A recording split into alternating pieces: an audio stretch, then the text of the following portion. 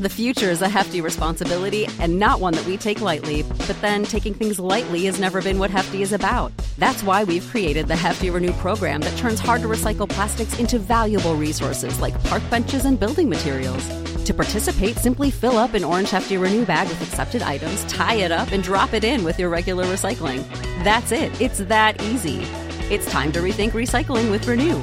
Particular valued resources may vary by geography. More info available at heftyrenew.com.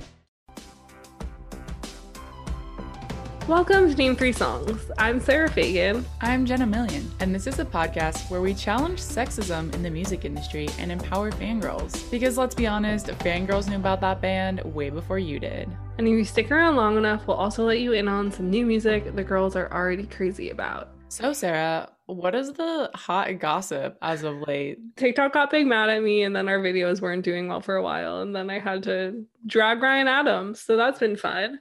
We had to start putting out more content so that TikTok would love us in order to fix the issue of being literally cockblocked on TikTok. Truly cockblocked. This is like the riveting stuff that happens when you don't leave your house. Is like all you care about is TikTok. What's going on? Sarah almost hit 1 million views on a TikTok video about Cynthia the plaster caster who used to plaster cast rock stars' dicks, and some asshole was like, this is nudity, and I had to be like, excuse me, TikTok, this is fine art. We got the video unblocked, so that is good. But I never am gonna reach my 1 million. I was so fucking close. It's so rude. But yeah, and then in other news, in discovering people reclaiming internalized misogyny songs, Ashnikko released a song called Later Boy, which is like a new take on Skater Boy by Avril Lavigne, where the girl realizes that skater boys are gross and she has a glow up and he sucks. And I love it. I love it so much. Is there a music video out for this? I actually don't know. I feel like there should be. If there isn't, Ashnikko. So I know like Ashnikko's album just dropped, and this is like on that album. Yeah. And she has like really interesting music videos. So I hope she does put one out like that. That would be amazing. I just like, you know, when you text your friends and you're like, I'm screaming, I genuinely was screaming. It's like, I was too, man.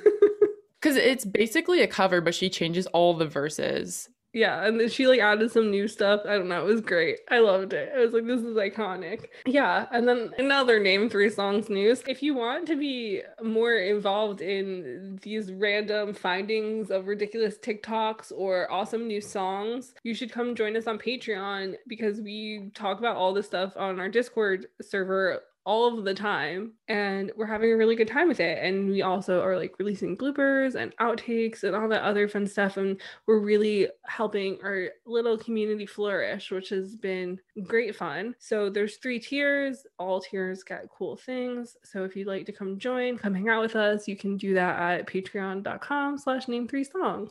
So since we got the hot gossip out of the way, what are we talking about today, Sarah? We're talking about the archetype of pop star, and we have the most perfect guest joining us to talk about this. Jenna, would you like to tell everybody who's joining us today? Yeah, so you may recognize our guest Girly as one of England's up-and-coming artists. She's been sticking it to the man since she was 17, with her punk take on pop music, pushing the boundaries of what is actually girly anyway. She had a single come out called Passive Aggressive on January 15th, and she has an EP dropping on February 12th called X Talk. And if you enjoy this conversation, you can find more on Girly's YouTube channel, where she has her own podcast called Girly IRL. All around, she's so badass. So we're really grateful she was able to join us for this conversation. Yeah, I can't wait to tell everyone she's my friend now. Anybody I talk to for more than 5 minutes is my new friend. So. Yeah, I mean, this conversation was so interesting. Like, we knew it was going to be interesting because the idea of pop star is such a weird term, especially nowadays with popular music verging so far away from like the pop archetype that most people think of, a la Britney Spears. And so having somebody on, like having Girly on, who makes pop music, but makes pop music in a very modern underground style of pop music that's like been allowed to be created. It just is like so interesting hearing her point of view, and getting to share our point of view with somebody who does this was like so riveting. Yeah, I think, well, I don't want to give any spoilers away, but this was a really cool conversation because we did actually come to a conclusion on our hypothesis of are pop stars real. So I don't want to give anything away, but I'm just gonna tease that. Yeah, so we're super excited for you to hear this conversation. We genuinely ticked every box that we wanted to tick, which is amazing. But that just goes to show how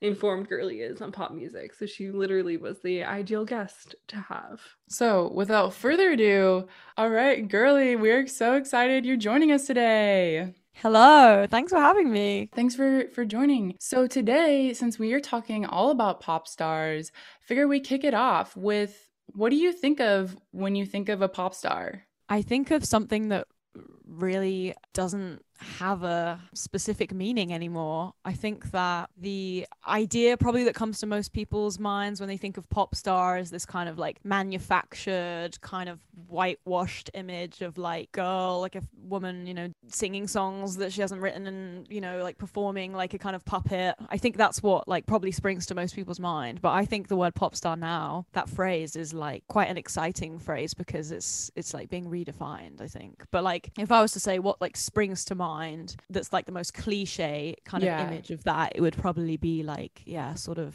like a girl singing a song. Yeah, like I think like to your description, and what comes to my mind is Katy Perry in the era of Teenage Dream. Right, yeah. Kind of perfectly fits like what you just described. Yeah. But this interesting thing about that is that I think she was like subverting. She was like purposefully kind of saying, all right, I'm going to be the most saccharine, perfect, kind of almost weirdly absent kind of pop star thing. Oh, totally. And I think it was kind of like intentional, you know, because I feel like she was quite clever to do that because she was kind of being a bit ironic with it, I think, like trying to subvert it. She did start on Warped Tour. Like I saw her on Warped Tour in like 2008, I want to say. And like she like had like a guitar, but she was like dressed like a pop star. And it's like when she was dating Travi from Gym Class Heroes. So like, you know. We're throwing her in the pit and seeing if she can hang. That's literally what they did. I love that. That's so funny. Really? They saw her in the pit? Well, no, they were trying to like, what I read of her is like they were trying to like test out to see if she like if people were actually gonna like her or not. So they put her on Warped Tour, which is like so random. Tour. So random. So it's interesting because like the term pop star has like been thrown around for quite some time, and it didn't really stick until like the 80s, because originally when Elvis first came like on the music scene, like they were like, oh, this is a pop star, and that's when like the term started getting bigger. And then from that, like the Beatles obviously were like viewed as pop stars until they like changed the type of music that they were creating and were trying to like cater to less screaming girls, even though the screaming girls are the only reason why they were famous. Exactly. Preach. The amount of shit that like young girls get for being fans, and I'm like, this is the reason the music industry makes money. Literally. Is young girls who are fans. It's ridiculous. And that's the thing where it's like when the like pop star idea that like most people think of, it's just funny because like I keep saying this, it's like I'm never that much older than people, but like my first thing is like Britney in the Oops I Did It Again video is like my thing when I think of like a pop star, is that like lycra like spandex bright red outfit sort of thing. And so it's like when we were Googling for this to like try and find out like when did pop stars start, like when was that a thing, the idea that most of us think of is like the teen pop idol sort of ideal, which sort of started with like Kylie Minogue, Tiffany, Madonna, that sort of thing in the 80s. And it's just so interesting because between like the Beatles and Kylie and Madonna, the term pop star wasn't really used. At least it was like rock star maybe. It was like all like rock or disco. And it's so interesting how the music changes so rapidly, because also most of the people that we think of that are pop stars like Britney, Christina, like NSYNC, Backstreet Boys, Spice Girls, Take That, all that sort of thing, are from like 97 to like 2003 was like their prime. And in the early 90s there was like nothing, because it was like Britpop, grunge, that sort of thing, where Nirvana and like the Fresh Prince of Bel-Air. That's all there was. Yeah, pop was kind of like out, I guess. Yeah, People and so it's were like, just "Oh, so I'm too cool for interesting this." because the term pop star was such a big term still to this day, and yet it wasn't really a huge thing really until like the 90s. And obviously in the early 2000s it then sort of moved over to like girl and boy groups mainly. So like Destiny's Child, S Club 7, No Secrets, Play, like that sort of sub genre of pop star, which was like you had to be in a group to be a pop star. Yeah, exactly. Like the pop group phenomenon. That brings us to like our main hypothesis of the day is like, is a pop star a real thing, or is it like a social construct designed by the music industry to like brainwash young people into like believing a certain thing? Especially because when you think of popular music, like pop is not the same thing as popular music anymore, where at one point it just makes no sense to me. Like I don't know like what your guys like thoughts on that are, but it's just that interesting thing where pop was supposed to mean popular music, but when most people think of pop, especially nowadays, it's like, oh, like Dua Lipa or something like that. So it's still that same sort of style as like Britney or whatever, but it's like vastly different because they're not topping the charts in the same style that they used to be. Yeah, I mean, I think that the term pop star is kind of almost, I don't think it really exists, because if you think about popular music or, you know, people who are making, like, you wouldn't say Migos were like pop stars.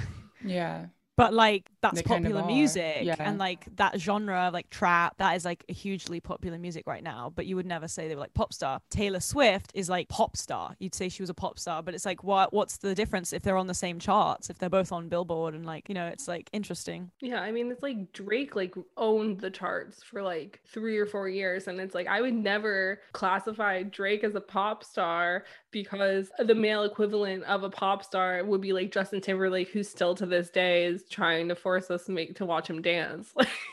Yeah, I think also even then, I think pop star is used to describe women a lot more, and which I also think is kind of interesting because you could go into how that term is actually a lot of the time, yeah, used to describe women, a lot of the time used to describe white women, which is why I think it's outdated as well. Yeah, I mean, that's a great point. And actually, USC Annenberg in 2019 did a study like specifically about like gender in the music industry. And they found that like between 2012 to 2019, they looked at the most popular, I think it was like the 100 most popular songs from each year. And they found that out of those, only 21.7% of those artists were female. Obviously, that stat is probably a lot slimmer for like gender nonconforming artists, if it even exists within like the popular charts. And so like you just said, we think of pop stars as female. We think of like there's a lot of rising women in music, but yet the most popular songs to this day are still dominated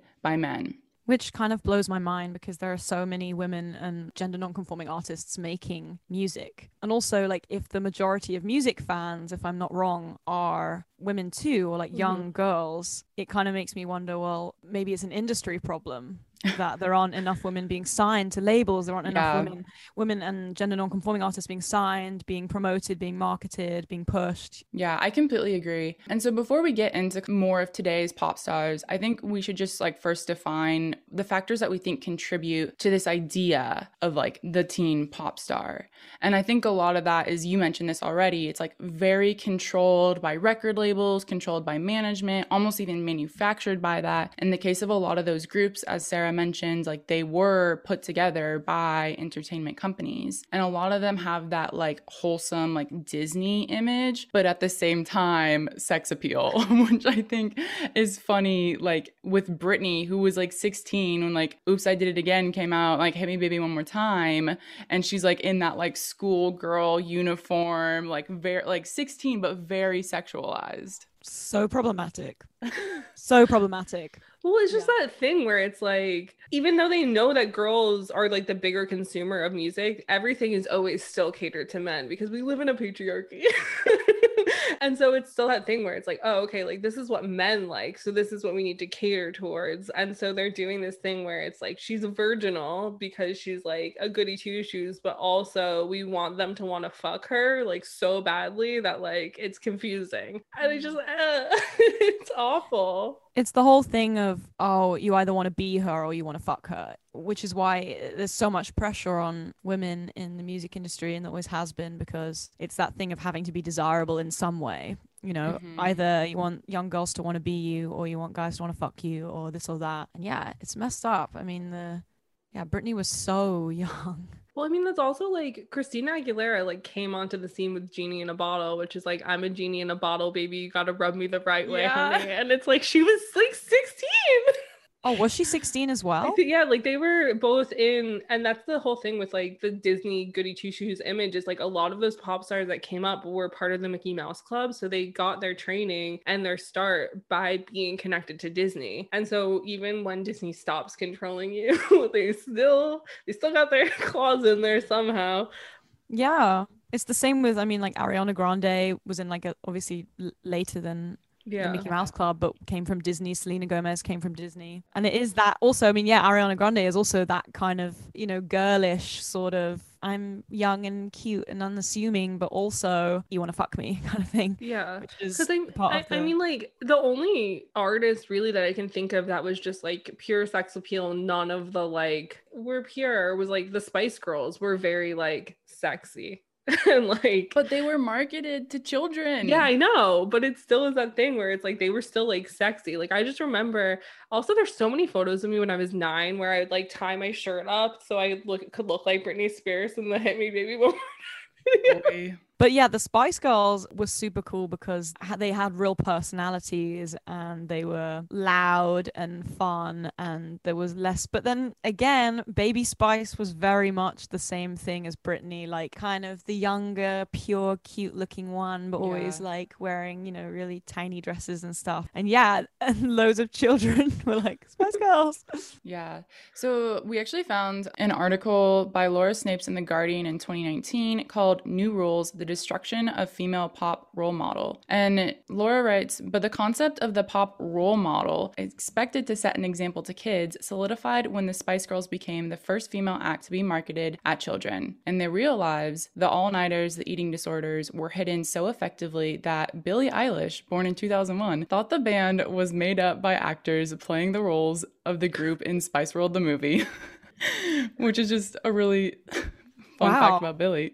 Wait, so she didn't think the Spice Girls were real? Yeah, she thought they were just characters in the movie, in like their documentary movie. Oh, and then they like became a band, or she didn't really realize they had songs? I think based off of what I read, it sounds like she thought like other people were supplying voices. Like it was all fake. It's just so funny. That's wild. Yeah, I mean, that's another thing, because I was lucky enough to interview Mel C, which was so cool, like a few years ago. And like I was speaking to her a lot about her mental health during the Spice Girls kind of big peak. And she was saying it was just awful because, you know, she had an amazing time and she really appreciated all the opportunities coming her way. But she had the most awful eating disorder. She was being hounded by the media about it. Their schedule was grueling. They had to go around with no sleep and not eating properly and not being looked after properly and be all smiles all the time. And that's also the other side of it, where the idea of the pop star always have to be perfect. Yeah. And that's kind of what I dislike about that, is that being human is not perfect all the time. And it's kind of like denying that you have a real life and you have low points and you know, have, you're not like, I don't know, a mannequin, and you know, you have feelings and emotions and stretch marks and life, and you've lived, you know, and that kind of thing. And that's why I think in terms of being a role model for younger people too, it's really important that artists are allowed to be open and honest and don't feel that pressure to be some kind of like perfection, flawless thing. Yeah, and I think that's like what didn't work about the pop star model of the 90s and like the 2000s is it's what you just said. It's like the Spice Girls, they had so much going on behind the scenes in their real lives and they weren't allowed to show that. Like they had to be perfect all the time, and that led to a lot of breakdowns. Britney Spears, Lindsay Lohan, just like awful things because they couldn't keep up that fake facade. And the other thing that's frustrating, and Sarah and I have touched on this before, is like child pop stars are always pushed like they're just workhorses and are never taken care of, never given therapy, like never, you know, having structure in their lives growing up. And it's just ridiculous to expect them to like always be perfect. Yeah, completely. I think that's what's really cool about Billie Eilish is that we've all seen those, like, you know, every year same interview thing, and there was that second year which is when she just blew up and everyone was like, is she good? Like, she looks really stressed and she's talking about how she's not really happy, and everyone was like, oh no, she's become another victim of the like child fame thing. Yeah. But then the next couple interviews, she's like, no, like I really love my life. Like, I'm in a flow. Like, I feel good. Yeah. And clearly it's because she has like a support system around her. Her brother, she works with her brother, so she has family all the time. And, you know, if you have good people around you, then you don't succumb to that. But she's also been body shamed, had so much shit given to her for not being this like completely, I don't know, like unreal thing. It's like she's a real person. She didn't fit the pop star norm, so people are like, how dare you? And like, this is the thing with like more label controlled acts where it's like, oh, this person can sing, but they don't have any other quote unquote skills. So like, we have to write their songs for them. We have to like choreograph them. We have to do all these things. It's like, there's essentially, like, obviously I don't know this for a fact, but it feels like there's like a checklist of like, okay, they can do this, they can do this. Like, who are they dating? What are they doing? Like, we have to control the whole image. And it's the same thing where it's like Lance Bass felt like he couldn't be out as gay because he was like, well, we're being sold as this thing for like young girls to like fall in love with. And it's just even sadder because I mean, like in England, like George Shelley from Union J, like there was an out gay member of Union J, but he was like, there can't be two of us and I'm 20, so I need to like, he felt this pressure to like be perceived as straight because that's what they were like trying to sell to these girls of like, oh, we need them to be able to imagine a life with you because you're singing these songs about how you love women. And it's like, gay people can still love women.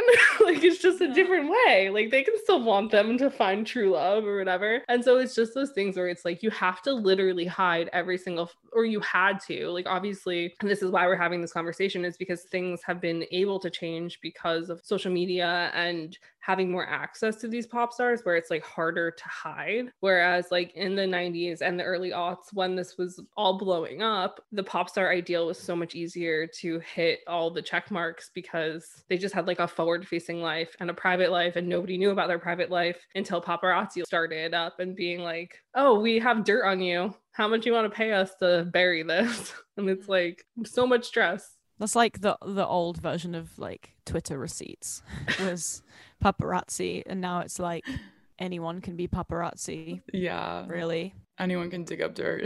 I think for me, when you're talking about the sort of checklist and not showing your private life and this is what you can do and where you can go and like who you can be, for me, the modern day, the closest kind of modern day equivalent to that would be the whole like K-pop industry machine. And don't get me wrong, I'm a huge K-pop fan. I love BTS, I love Blackpink, I love Twice, I'm, you know, like a big fan of loads of them. Luna, another one. But if you like have seen the Blackpink documentary on Netflix, they kind of did a kind of good job of hiding it, although there's a moment where they're interviewing some of the girls and they're like being actually quite honest about how, yeah, it was really hard. I had to like leave my family and I couldn't see any of my family or friends for years, and it was like really grueling, and we were training all day, and like I can't really have a personal life, and I kind of have to like do this and go there and wear this, and you know, and it's kind of like that for me is like, if I think pop star, I think that actually, I think of just these girls being kind of molded and trained to be Blackpink or whoever, you know. Yeah, they're like literally like creating new people out of old people in a lab, basically, where it's like you show up and you're like a bright and shiny 15-year-old excited to do pop music, and then you're in like a training camp for like 2-3 years, possibly more, and they're just like, okay, we're gonna like get rid. It's kind of like going to like drama school, but it's like method acting drama school where they're like, we're gonna beat out your personality until there's nothing left of you, so you're a clean slate to like take on this character we want you to be. And it's just so crazy. Yeah, and that's the ultimate kind of don't step out of line, don't say the wrong thing, properly media trained pop star. Be this, don't do anything crazy, like have a personality so that fans, you know, can tell you apart but don't have too much of a personality. You know, it's like that sort of very in the middle thing, and then also really like high budget airbrush videos and dance routines and the whole thing, you know. I mean, like if you think about it, pop, especially in the sort of noughties, every pop star had to be able to dance. Mhm. I can't dance for shit. Like, I'm not saying I'm a pop star, but you know, like I make pop music, and that doesn't really feel like I've danced in videos before, but like it used to be like, and with all the K-pop stars, they have to be super dance trained. That's part of the audition. Yeah, they had to be good at everything. Yeah, I could never be a K-pop star. I wouldn't pass the first round of auditions. Like, It's just funny because like it's still clearly stuck in our heads that pop stars are supposed to like have choreographed dances and stuff. Because I mean, up until this past year, like Dua Lipa was trying so hard, and I'm like, this girl has no rhythm for such a talented, beautiful woman. I just remember the first time I saw her, my friend and I like loved her, and we'd never seen her do any live performances or anything. And my friend's like a trained ballerina, and she's like, why is she trying so hard to dance? yeah, I mean, like the thing is, I feel you, girl. I can't dance either, but like it was the fact that they were really trying to make that happen. Someone behind the scenes, I can just imagine them being like, Dua, we have this routine. She's like, oh, not again. Like, really?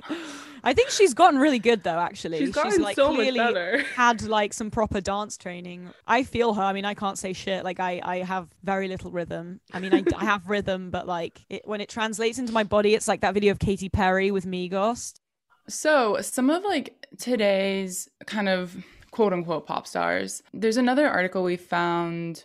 It was from Vanity Fair in 2018 by DJ Louis XIV, and the article is titled, Has 2018 Killed the Pop Star? And so they're talking in this article, basically both 2017 and 2018 played host to an utter litany of flops. Katy Perry, Kesha, Lorde, Fergie, Miley Cyrus, Timberlake, and Swift, all of whom recently owned the zeitgeist, have released notably underperforming albums. Half of those albums failed to even achieve a single top 10 hit. Even Beyonce also hadn't received, or she made it into the top 5, but no, she didn't reach the top 5, so she got into the top. She's the only one that got past top 10. There we go. So that's just like goes to show that like even in 2018, like there was clearly like a shift happening of who we would think of as pop stars, like not even really hitting the mark as far as, you know, number one hits. And of course that's changed since 2018. Taylor Swift, Ariana Grande, like of course they've had more since then. But we can see like this shifting, and then people like Kesha, Troye Sivan, Carly Rae Jepsen, who do make like pretty like almost pure pop type music, they have cult followings, but they aren't as huge in the spotlight. And also just like on top of that, like in that sort of like shift of music, like Drake was like dominating the charts. Yeah. And like I had said earlier, it's like the male pop star archetype is like Justin Timberlake, even though Justin Timberlake made his career off of the fact that he broke up with Britney Spears. I don't like, how dare he? He made that point with a bop though. Cry Me a He River. made it with like multiple bops. I think almost every single song is still about Britney. So I mean, Justin needs to see a therapist. But like he is like the idea of like a male pop star, and Drake is kind of like the antithesis of that, because even when Drake tries to like, Drake's like singing but not really, and he obviously is like fully making all of his own music. He has like all of this like immense talent in a very different way than Justin Timberlake, and I feel like that, at least in like popular culture music, shows sort of the pivot of like what people, especially with the availability of streaming, of like what people are interested in and like willing to be like, this is popular, this is what I think of when I think of pop music. Because obviously nobody's going to say that Drake is a pop star, because we have that like idea of what pop music is, but he was one of the most popular artists for like 5 years running. And so it's like, when are we going to figure out a new name for this so that people can differentiate what the hell is going on? Well, I think that just shows that the term pop star is kind of defunct in a way, because it's like, what does it really describe? If it only describes a certain archetype, then that's also kind of discriminatory, because it's then leaving out massive chunks. I mean, it's also, you know, in terms of, I mean, for me, like if I think about loads of pop artists I love, it's a whole diverse mix. But then, yeah, if you say pop star, actually, like subconsciously, a very specific kind of image pops into my head, which cuts out swathes of different people who make pop music. So I think in a way it is kind of, as a term, kind of irrelevant in a way. Yeah. So I think you know, a huge contributor to like this theme that we've been talking about is not just the rise of the internet, because I think it is interesting that the internet became available to most people around 1994, and right after that is when we started seeing Britney, NSYNC, all of those artists becoming more popular. And then once we get to the social media era and the streaming era, this is when it changes again, and this is when we're seeing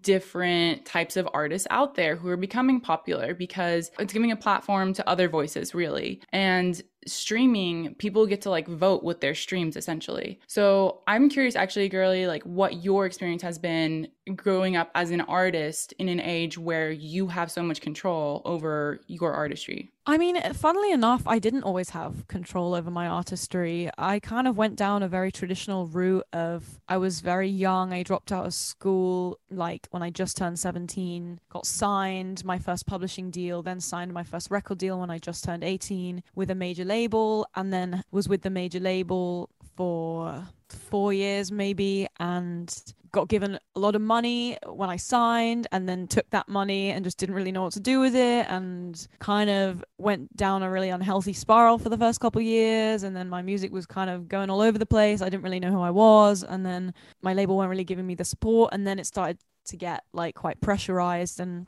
I feel like when I look back at my debut album, Odd One Out, even though I'm proud of the album and those songs, I'm also very aware that all of the imagery around it, all of the videos, a lot of the production, the mixing was not really within my control. It was very polished because the label wanted me to be, it was very polished because the label wanted me to fit that kind of middle lane archetype of pop, which, hello, surprise, surprise, didn't work because it wasn't authentic. And then when I left the label, I got dropped by the label, which is also another kind of really taboo thing. Your career's over, you got dropped, which is now, maybe that would have been the case before the internet or whatever. When a band gets dropped, where are they going to get marketing and promotion and money and support? But I already had this fan base that I'd created online. So that meant that I could continue making music, releasing it. I had a following already, and then I signed again to an indie label this time, who I now have a lot more control over my own artistry. I make all my own artworks, I direct all my own music videos now. Like, it's very much now in my control, but I've experienced both sides. And I think actually major labels' attitude to making pop artists kind of take up this inoffensive middle lane is actually like not working anymore, because the charts or popular music or whatever is like dominated by loads of different genres and loads of different artists and people doing weird and wacky things. And I think actually people don't really want to see,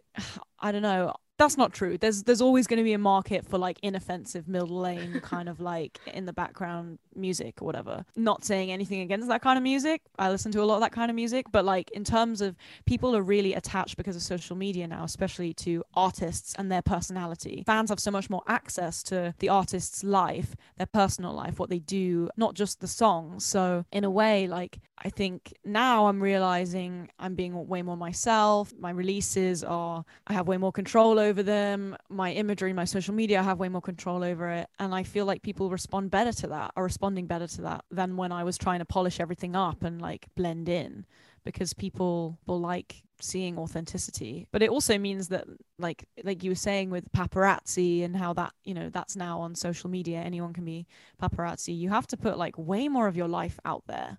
And way more of your personal life and preferences and opinions matter and come into people deciding whether to listen to your music or not just because they like your songs, you know? Yeah, I mean, the thing that I just find interesting is it's like even 10 years ago, the thought of a person singing pop music not being signed to a major label and like allowed to be referred to as indie was just such a left field idea, even though it's like in my mind, it's like Kesha was always sort of like a left field pop star because she was singing about sex and she was kind of like raunchy and dirty and like not like a gross way and like I want to hang out with her kind of way. And she sort of was like the first one who, even though there was always like hints at like sex and those sort of things in pop music, like she, at least in my mind, and I could obviously be completely wrong, but like in my ideas, like she was the first raunchy like pop star that was given to us from a major label, allowed to do that. And then it felt like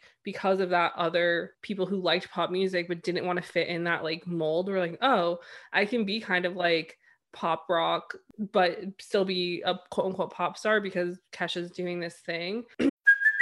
Hey, it's Kaylee Cuoco for Priceline. Ready to go to your happy place for a happy price? Well, why didn't you say so? Just download the Priceline app right now and save up to 60% on hotels. So whether it's Cousin Kevin's Kazoo Concert in Kansas City, go Kevin, or Becky's Bachelorette Bash in Bermuda, you never have to miss a trip ever again. So download the Priceline app today. Your savings are waiting. Go to your happy place for a happy price. Go to your happy price, Priceline. The future is a hefty responsibility and not one that we take lightly. But then taking things lightly has never been what Hefty is about. That's why we've created the Hefty Renew program that turns hard to recycle plastics into valuable resources like park benches and building materials. To participate, simply fill up an orange Hefty Renew bag with accepted items, tie it up, and drop it in with your regular recycling. That's it. It's that easy. It's time to rethink recycling with Renew. Particular valued resources may vary by geography. More info available at heftyrenew.com. But also, I think with this ability, like, even though there are pop stars that don't fit into that, so it's like Halsey is technically like a pop star because of the type of music she sings, but Halsey talks about her mental health very like openly and talks about like how she's bisexual and those sort of things, but still at the same time, the songs that her team puts out as singles and the stuff that they put out, because no matter who she is openly to like her fan base and the internet and the world, like the label is still in control. So even if she has love songs about girls, the label's like, no, we're not going to do that. And I feel like that's a detriment, especially to Gen Z, who are so much more like open and like willing to be like progressive compared to like generations prior to them because of the world of the internet, to not have access to music on the charts that's like singing about things that they can relate to. And so I feel like there still is, because like pop music is good. Whoever said, like, anybody who says pop music is bad is drunk. It's ridiculous. But Make it's them like piss off. it's like when you're a kid and you're listening to like what your parents deem is acceptable for children to listen to or whatever. So for my generation, that's like putting on Radio Disney, and what you get is what you get, and whatever the case is. But it's like you're pre-programmed to like pop music. That's what you're like taught and like listen to.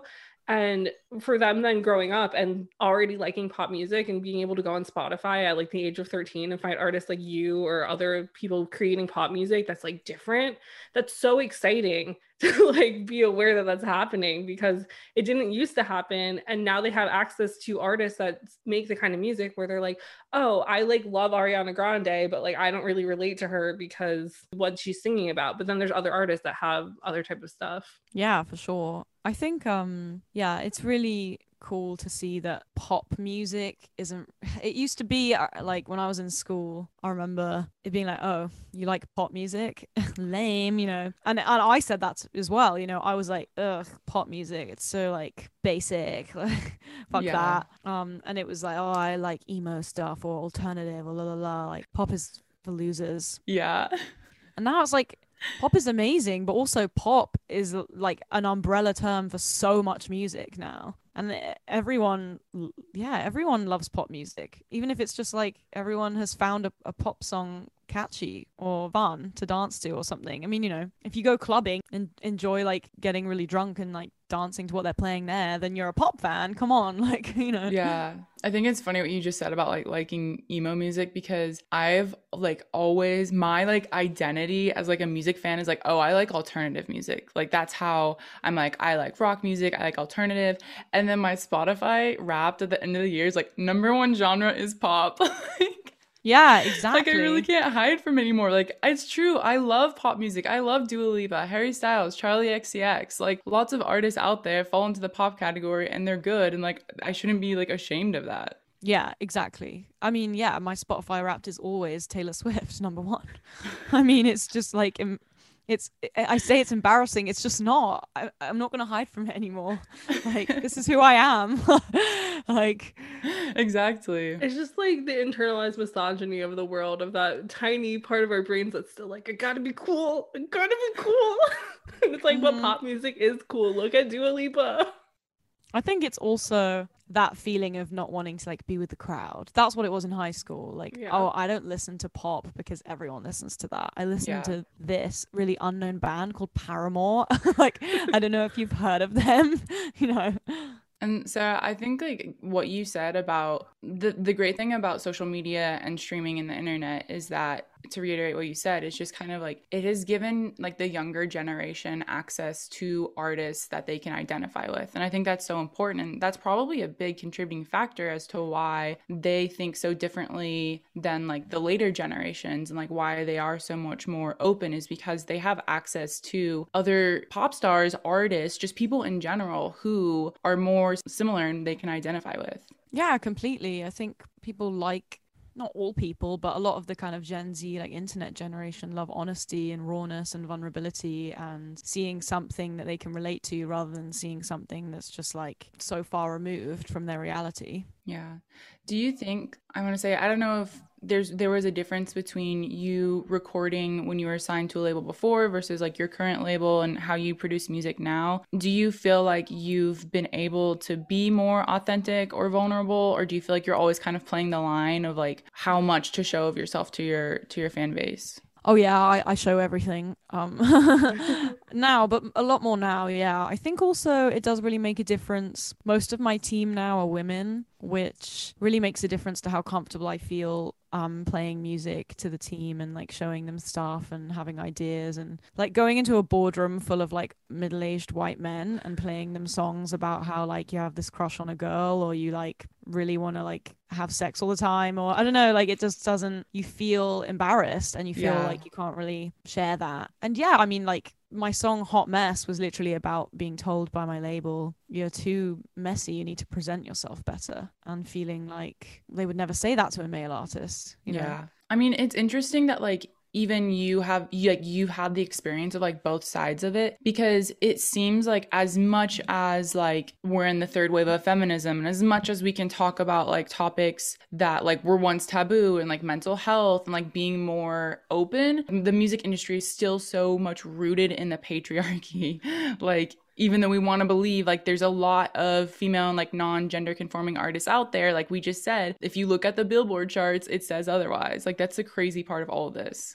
Well, it's also the thing where how like I mention this like almost all the time, but it's like whenever a male artist like leaves like a boy group or like leaves from being like a teen star, they always release their like justified album, their purpose, their record, where it's like, oh yeah, like I fuck, I do drugs, I do these things, and it's just like expected and accepted. Whereas like when Miley like released bangers, or whoever does something like that, it's like when a woman artist releases an album that's like, yeah, I fuck, I do drugs, it's like, how dare you, when the world is trying to convince us that like women have been liberated and like are allowed to do these things, yet at the same time like nobody's giving Justin Timberlake or Justin Bieber shit at like, just especially Justin Bieber, who was like 20 or 21 when Purpose came out. It's like we should be like looking at this a little bit different. Or like Liam Payne with like LP1 with like a whole album of like nonsense sex stuff where I'm like, have you fucked? Like I don't think so.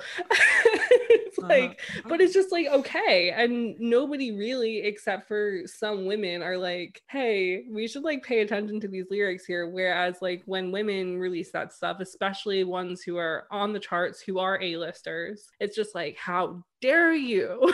Yeah, I think it's also that like if a woman wants to talk about like her sex life or having desire in any way, or you know, it either has to be so extreme and it's like so part of her brand, like Cardi B, Megan Thee Stallion, WAP, they've like fully kind of owned it to the point where they're like, wet ass pussy, like let's just go super hardcore on this, which is amazing. But then, you know, if an artist who like doesn't, a female artist who like doesn't normally talk about sex, maybe mentions it on one track, then it's suddenly like Sun newspaper, so and so gets rude and talks about how they have sex. It's like, what, you think they're a virgin? Like they're like 26, you know what I mean? Like it's like this thing of, oh wow, like women don't have like sex drive unless they make it really obvious, you know. It's like, but then men never get questioned about talking about sex ever. So, which is why I really love that, you know, in a lot of like female rappers talking about just openly, like, yeah, I like Cardi B saying, I like morning sex. Like, thank you. You know, women do really enjoy sex. Like, you know. In a way, artists like that, they have had kind of like the voice to almost push the conversation forward. It's almost like we need more artists like Cardi B and like Megan Thee Stallion, like you just said, who are gonna like come out and like straight up say it. Because like the more we normalize that in music and in culture, in our conversations, it seems like the better, it like that's kind of leading the direction, and like the better things will get for like those people who are like in the middle. Yeah, exactly. And but that's also the other thing, is it's like we're trying to like move towards this more progressive thing, but yeah, at the same time, it's like when there are like women who are different or don't fit into like the mold, the media and also the general public just like tears them down. And it's just like this really sad thing of, it's amazing that pop music is allowed to like exist like in this like indie scope nowadays, and like Kesha has sort of like moved into that sort of realm, but more so how Carly Rae Jepsen to normal people is like a one-hit wonder, but to her fans and to the rest of like the internet world, she's still like killing it. Or like Troye Sivan, or these people who to the internet era are A-listers, but to the normal people they're not. But whereas like the ones who are A-list, who are in the spotlight, they're being told by the internet because they are young, like, oh, like you can look different, you can be different. And then you have like a Jessie Nelson situation where the second Little Mix like comes out and starts existing, they just tear her down to the point where she had to quit the band. And like literally still, even though she's like so talented, so beautiful, so like has so many amazing things about her, she still like can't look at herself in the mirror because of like Katie Hopkins and the rest of the fucking evil people on the internet. And so it's just like this thing that like creating music that people love should not be such a double-edged sword. Like it should not be something where like there's always going to be one person who just can't win no matter what. And for it to be somebody like that who's like part of a girl group where it's like they've picked you out and they've like, okay, you're the one we're going to attack at all times no matter what. It's just like so upsetting, because I feel like with Little Mix, like they were very open about like mental health and their lives and like all of that, especially for people in the spotlight of the size that they are, especially in England. And then for them to just like continuously tear apart Jessie, it just makes me so upset. And I'm like, what the fuck is going on here? It does kind of blow my mind, because the pressure, I mean, for me, it's like, I don't understand why people are so entitled to feeling like people in the spotlight owe them something, you know? Like for Jessie Nelson, it's like, what the fuck do people want by bullying this woman? Like, just listen to the music and leave her alone. You know what I mean? It's just the most bizarre thing where people feel like you're in the spotlight, you're a pop star, so we own you now, and you have to be accountable to us, and you're not size 0, so why, bitch? You know, it's like, what the hell, you know? And it's the same thing for me with cancel culture and internet trolling and people receipts and dragging people and this kind of thing. Like, it's like goes too far, where instead of it just being, okay, you're in the public eye, like a lot of people look up to you, you fucked up, apologize, correct your behavior, let's move on. But it's like, we're gonna tear you down until you want to kill yourself, and because you've fucked up and you're in the spotlight, so you can't be human, you have to be this perfect person who never makes mistakes. What, you know? And like the other thing that just always like boggles my mind is, it's like, if you look up these people writing for like the Sun or the Daily Mail or what have you, like 9 times out of 10 they like have a family, they probably have like a kid, and it's like, you're bullying like Jessie Nelson, you're bullying Adele, you're bullying whoever you so choose on this random Tuesday.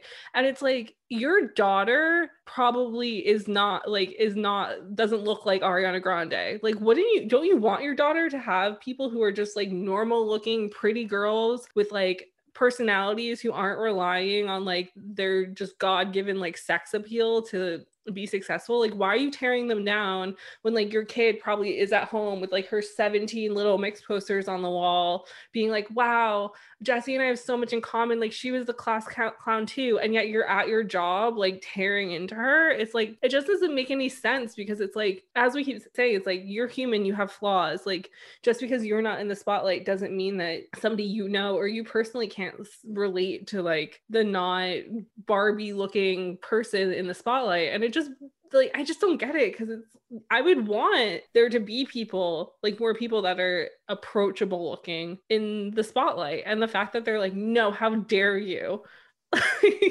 How dare you be a normal human? So when I like think of, you know, there's just this conversation, this is just like something that reoccurs a lot on this podcast, is like, women aren't allowed to be humans. Like, they have to be perfect always. And like, what can be done to like, for this to actually change? Because like culturally, you know, we're talking about this, but within the music industry itself, like there's also, as we mentioned, like there's a boardroom of white men. And to me, it seems like the only way to like move past this is to hire people of different backgrounds, period. Just that's it. Like, hire diversity, because having multiple voices in the room is how we're going to continue to like push forward these conversations, and it not to always be stifled and always be the same pop star narrative. Yeah, exactly. I think that the behind the scenes, you know, labels, you know, down to like who's doing the hair and makeup on the video, like who's styling, who's organized, who's tour managing, who's, you know, just the whole team. Like, it makes such a difference if you have a really diverse mix of people, but especially at the labels, who's like signing people, who's like promoting, who's helping with marketing, like, because, you know, if you have all white men in these environments, then yeah, it's really, really hard to diversify in terms of artists. It's also just hard for artists to feel like they can be themselves as well. But I think like things are going to change by artists being more real and more honest and you know, kind of being, because it is bravery, because it's easier to just kind of pretend everything's perfect online because you'll get less shit for it. And I completely understand that. And I don't hate on people who do that, because it can be like really hard to just be real. But I think like, yeah, more and more, you know, we need like more body positivity. I mean, like someone like Lizzo is incredible, for example, because she's just like, this is me, deal with it. And people fucking love Lizzo, you know, and her songs too, she talks about that, and it's all about self-love. But then she also has days where she's like, I'm not doing so great today, and so she's like vulnerable in that way too. Yeah, I think having different voices who, like you just said, feel empowered or like are brave enough to like speak their truth and like share their stories is like huge. As we said, it's huge for the audience members who are listening, who are teens who are growing up, being able to see people who look like them have a platform and speak about the same issues that they have. That's a really big thing, is just like, if everyone is able to see someone in pop music or in popular music or artists and be like, hey, like that's like me. You know, if everyone was able to have that, then it would be amazing, you know? So I think, yeah, there needs to be like way more diversity. I think also like the fact that there are a lot of women who are sort of turning pop on its head, especially ones that like were like accessible to young people, like Poppy, for example, who is like a YouTube star creating like, had like her weird robot persona, but like the music she was putting out was very like straightforward, like bubblegum pop music. And then the second she was like free from Titanic, what's his face, like she was like, I'm gonna do pop metal and I'm gonna like blow the minds of these children. And I think that that's also a really amazing like utilization of pop, is like introducing younger people who are already your fans into like a world of other types of music where it's like, look how versatile pop can be. And I feel like on the charts over the past few years, like there have been lots of like pop country crossovers, pop like rock crossovers, that sort of thing. And then for Poppy to be like, I'm going to do pop metal. And I'm like, this is everything I've ever dreamed of in my whole life. Thank you, internet robot. And so it's just fun sort of watching. And like, is Rina Sawayama? Is that, yeah, like she's doing like a weird take on pop music too. And like that sort of thing where it's like, there's all these artists doing these really interesting takes on pop that people wouldn't even like assume are pop music, but it's still like a gateway into like the rest of the world of music. And I'm like, this is so powerful. I love this. I think it just shows that the word pop is like such a rich definition because it's just this umbrella term for so much cool shit. Yeah, definitely. I mean, Jenna, you had somebody that you wanted to mention of. Yeah, like one of the artists that comes to mind as far as like people who are kind of changing the game is Dorian Electra. And they're like gender non-conforming, and they play a lot with stereotypes of like hyper masculinity. And they had a whole album, Flamboyant, which just each song and like the music videos that went along with it were playing with like different tropes of like just different phases of masculinity. And I think that's a really interesting conversation. They're kind of like in the hyper pop realm, following, you know, Charlie XCX type artists. And I think we're going to start to see a rise of more artists that are doing stuff like that. Yeah, I mean, like hyperpop is a whole like amazing like genre of pop music that's come through in the last couple of years. It's really inspired by like the noughties, kind of like bringing back loads of old sounds and stuff. And yeah, I love Dorian Electra. They're amazing. I think it's really interesting because they are one of those artists who's sort of like leading the hyperpop scene, but then also like, I don't know, like also leading the way in this queer hyperpop kind of community online. And it's really cool. And also I think their music, a lot of their songs is social commentary and is almost comedic, you know, like Sorry Bro, I Love You. And yeah, like, I love that one. You know, all this stuff. And like Ram It, I think it's called, which is like, don't ram it down my throat that you're gay. And stuff like this where it's almost like they're mocking the characters that they're talking about in their songs, which is so interesting. And the visuals are like as important as the songs, all the music videos and everything. Yeah. I just think it's like it's fun having this conversation and realizing like pop stars aren't real. And it's like if you just want to call yourself a pop star, call yourself a pop star. It's not going to hurt anyone. And I just think that that's kind of beautiful.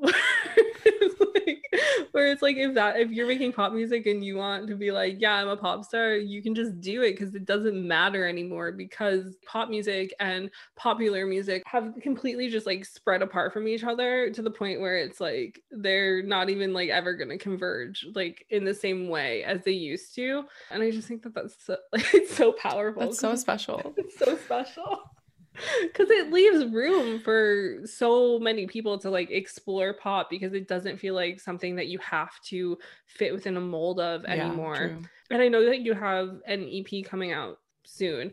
And so with your style of music, do you want to talk about a bit of that, about how you're utilizing your music and what the like plan is for the EP? Yeah, for me, I've always kind of felt like a bit genreless as well. Like I make pop music and I make alternative pop music, I guess, with a kind of like punky edge, but at the same time, I think all my songs sound super different and are kind of drawn together because they're all by me.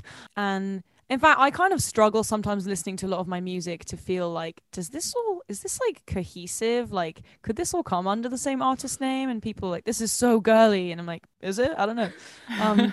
But like the next couple EPs, I've written so much music over the last like 6 months. And so I kind of have the next sort of 3 EPs basically lined up in a way. And I think for me, I'm trying to kind of push what does pop music mean to me, and what can I kind of make, and just trying to go with the flow rather than replicate. Obviously, like all music is inspired by other music. You can't make a complete new thing. Everyone's inspired by things. So I'm taking from all over the place and trying to kind of make stuff that sounds different and new. And yeah, it's a real mix. Like some of it's really punky, some of it's very emotional and weird. And yeah, I don't really know what kind of genre it is, but the EP is called X Talk, and it comes out on the 12th of February, 2 days before Valentine's Day, and it's all about like heartbreak and like anti-Valentine's basically. And then the ones after that, it's kind of, I guess, a series in a way. But yeah, I'm just trying to put out as much music as possible, really. That's kind of my tactic for this year. It's just keep putting out music. I feel like people need music now more than ever, so that makes sense. And True. I mean, I think it's funny that you're just like saying how like you feel, well, not funny, but it's just interesting when you're saying like you feel like genreless and stuff, because I feel like as somebody who does music journalism, you always feel the need to be like compare artists to other artists. And I always love when I'm like sent an EP or like a CD and I'm like, this doesn't sound like, I'm like, I don't even know who you want me to pull out of my ass to compare this to, because I feel like that's what happens sometimes. It's like you read a review and you're like, where did that come from? That's the aim, I think, for me. I want to make songs where you're like, what is this? That was a pretty good compliment. I think we just proved with this conversation that pop stars were made by the music industry and they are not real. Yeah, I feel like we actually kind of made a pretty solid argument for that in the first 5 minutes, honestly. Yep. The rest of it was just proving our points. All right, anyone want to come fight us? We have the receipts, so you can. So today we're doing a little spin on Band of the Week because Girly is an artist. So if you could, can you, for our listeners who haven't heard your music before or anything like this, can you sell yourself to them in 30 seconds or less? I'll try my best. Okay, Jenna, would you like to give her a countdown? Yeah, we're gonna go in 3, 2, 1. Hi, my name's Girly. I'm from London. I make pop music for people who maybe don't think they like pop music. My songs are kind of punky Riot Girl meets hyper pop / 90s inspired Alanis Morissette kind of vibes. I don't know. Whoops. I probably don't have that much time left. I have pink hair as well. That's a big thing. I'm queer. I talk about that quite a lot as well. Also, I'm brutally honest and relatable. That's brilliant. So, Girly, thank you so much for joining us on this conversation today. It was really lovely to have your perspective as someone who is an artist on all things pop. So yeah, thank you for joining us. Thanks for having me. And if people want to follow up and find you online, what are your socials? Where can they find you? On Twitter, Instagram, and TikTok, and Depop, if you want to buy anything from me. I am Girly Music, Girli Music. And on YouTube and Spotify and all the streaming sites, I'm Girly, Girli. Perfect. And we will link everything in the description below for those of you who are listening. So that was, I love her. She's wonderful. It's so fun doing this with people who like are like live it. So you're like, oh, like you're technically a new form of a pop star. What's your thoughts on this? And she has so many good thoughts. And so if you guys have any good thoughts or want to discuss with us, I feel like there's nothing to fight me about this week. Maybe if you're a Justin Timberlake fan, but I feel like I don't know. I feel like there's nothing to fight me about this week. So if you just want to be nice to us this time, since nobody fights me anyway. But if you have thoughts, concerns, comments, come chat with us on Twitter, Instagram. Come watch our breakdown TikToks at Name3Songs on all social media, or personally at Sarah_Fagan and at Jenna_Million. And if you want bonus content, you can come join us on Patreon, which is patreon.com/Name3Songs. So thank you so much for joining us on Name3Songs. Until next time, never let anyone make you feel bad about your favorite band. And remember, you're never too cool to listen to Harry Styles. Don't forget to subscribe to be notified when each episode comes out and leave us a 5-star review. They really help. If you want to find out more about any of the sources we referenced in this episode, you can visit Name3Songs.com. With the Lucky Land Slots, you can get lucky just about anywhere. This is your captain speaking. We've got clear runway and the weather's fine, but we're just going to circle up here a while and get lucky. No, nothing like that. It's just these cash prizes add up quick. So I suggest you sit back, keep your tray table upright, and start getting lucky. Play for free at LuckyLandSlots.com. Are you feeling lucky? No purchase necessary. Void where prohibited by law. 18+ terms and conditions apply. See website for details. Hey, podcast listener. Do you love talking about movies, music, TV, comics, and games? Then you should be listening to The Great Pop Culture Debate, back and bigger than ever for Season 9. This season, the panelists discuss the best James Bond film, the best Elton John single, the best Nickelodeon original series, the best Batman villain, and so much more. Find the show wherever you listen to podcasts, or head to greatpopculturedebate.com. More than 100 topics are already available. Subscribe today.